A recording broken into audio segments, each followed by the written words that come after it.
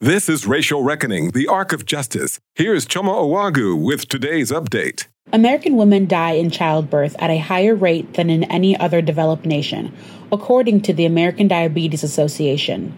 Within the United States, non-Hispanic Black women are 3 times more likely to have a maternal death than white women.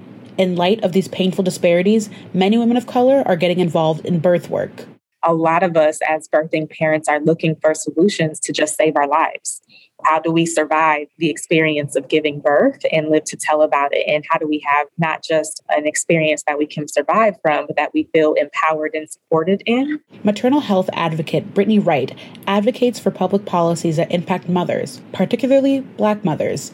She was compelled to enter birth work after her own experience in 2018. I kept advocating for myself since the moment I got to the hospital. Something is wrong, abandoned my birth plan. And they kept telling me, oh, well, it's just painful contractions. You're a first-time mom. You're just not used to it. And in the 20th hour of labor, they finally started to believe me. The doctor credited for much of modern gynecology, James Marlin Sims, experimented on enslaved women without anesthesia. Wright says, given the racist roots of gynecology, it's not an accident that present-day systems underserve communities of color. So when we look at all of the ways in which Black bodies have been exploited, what does it look like to do the exact opposite of that and to uplift Black bodies, to center them, and to provide them with the care that we have historically been denied?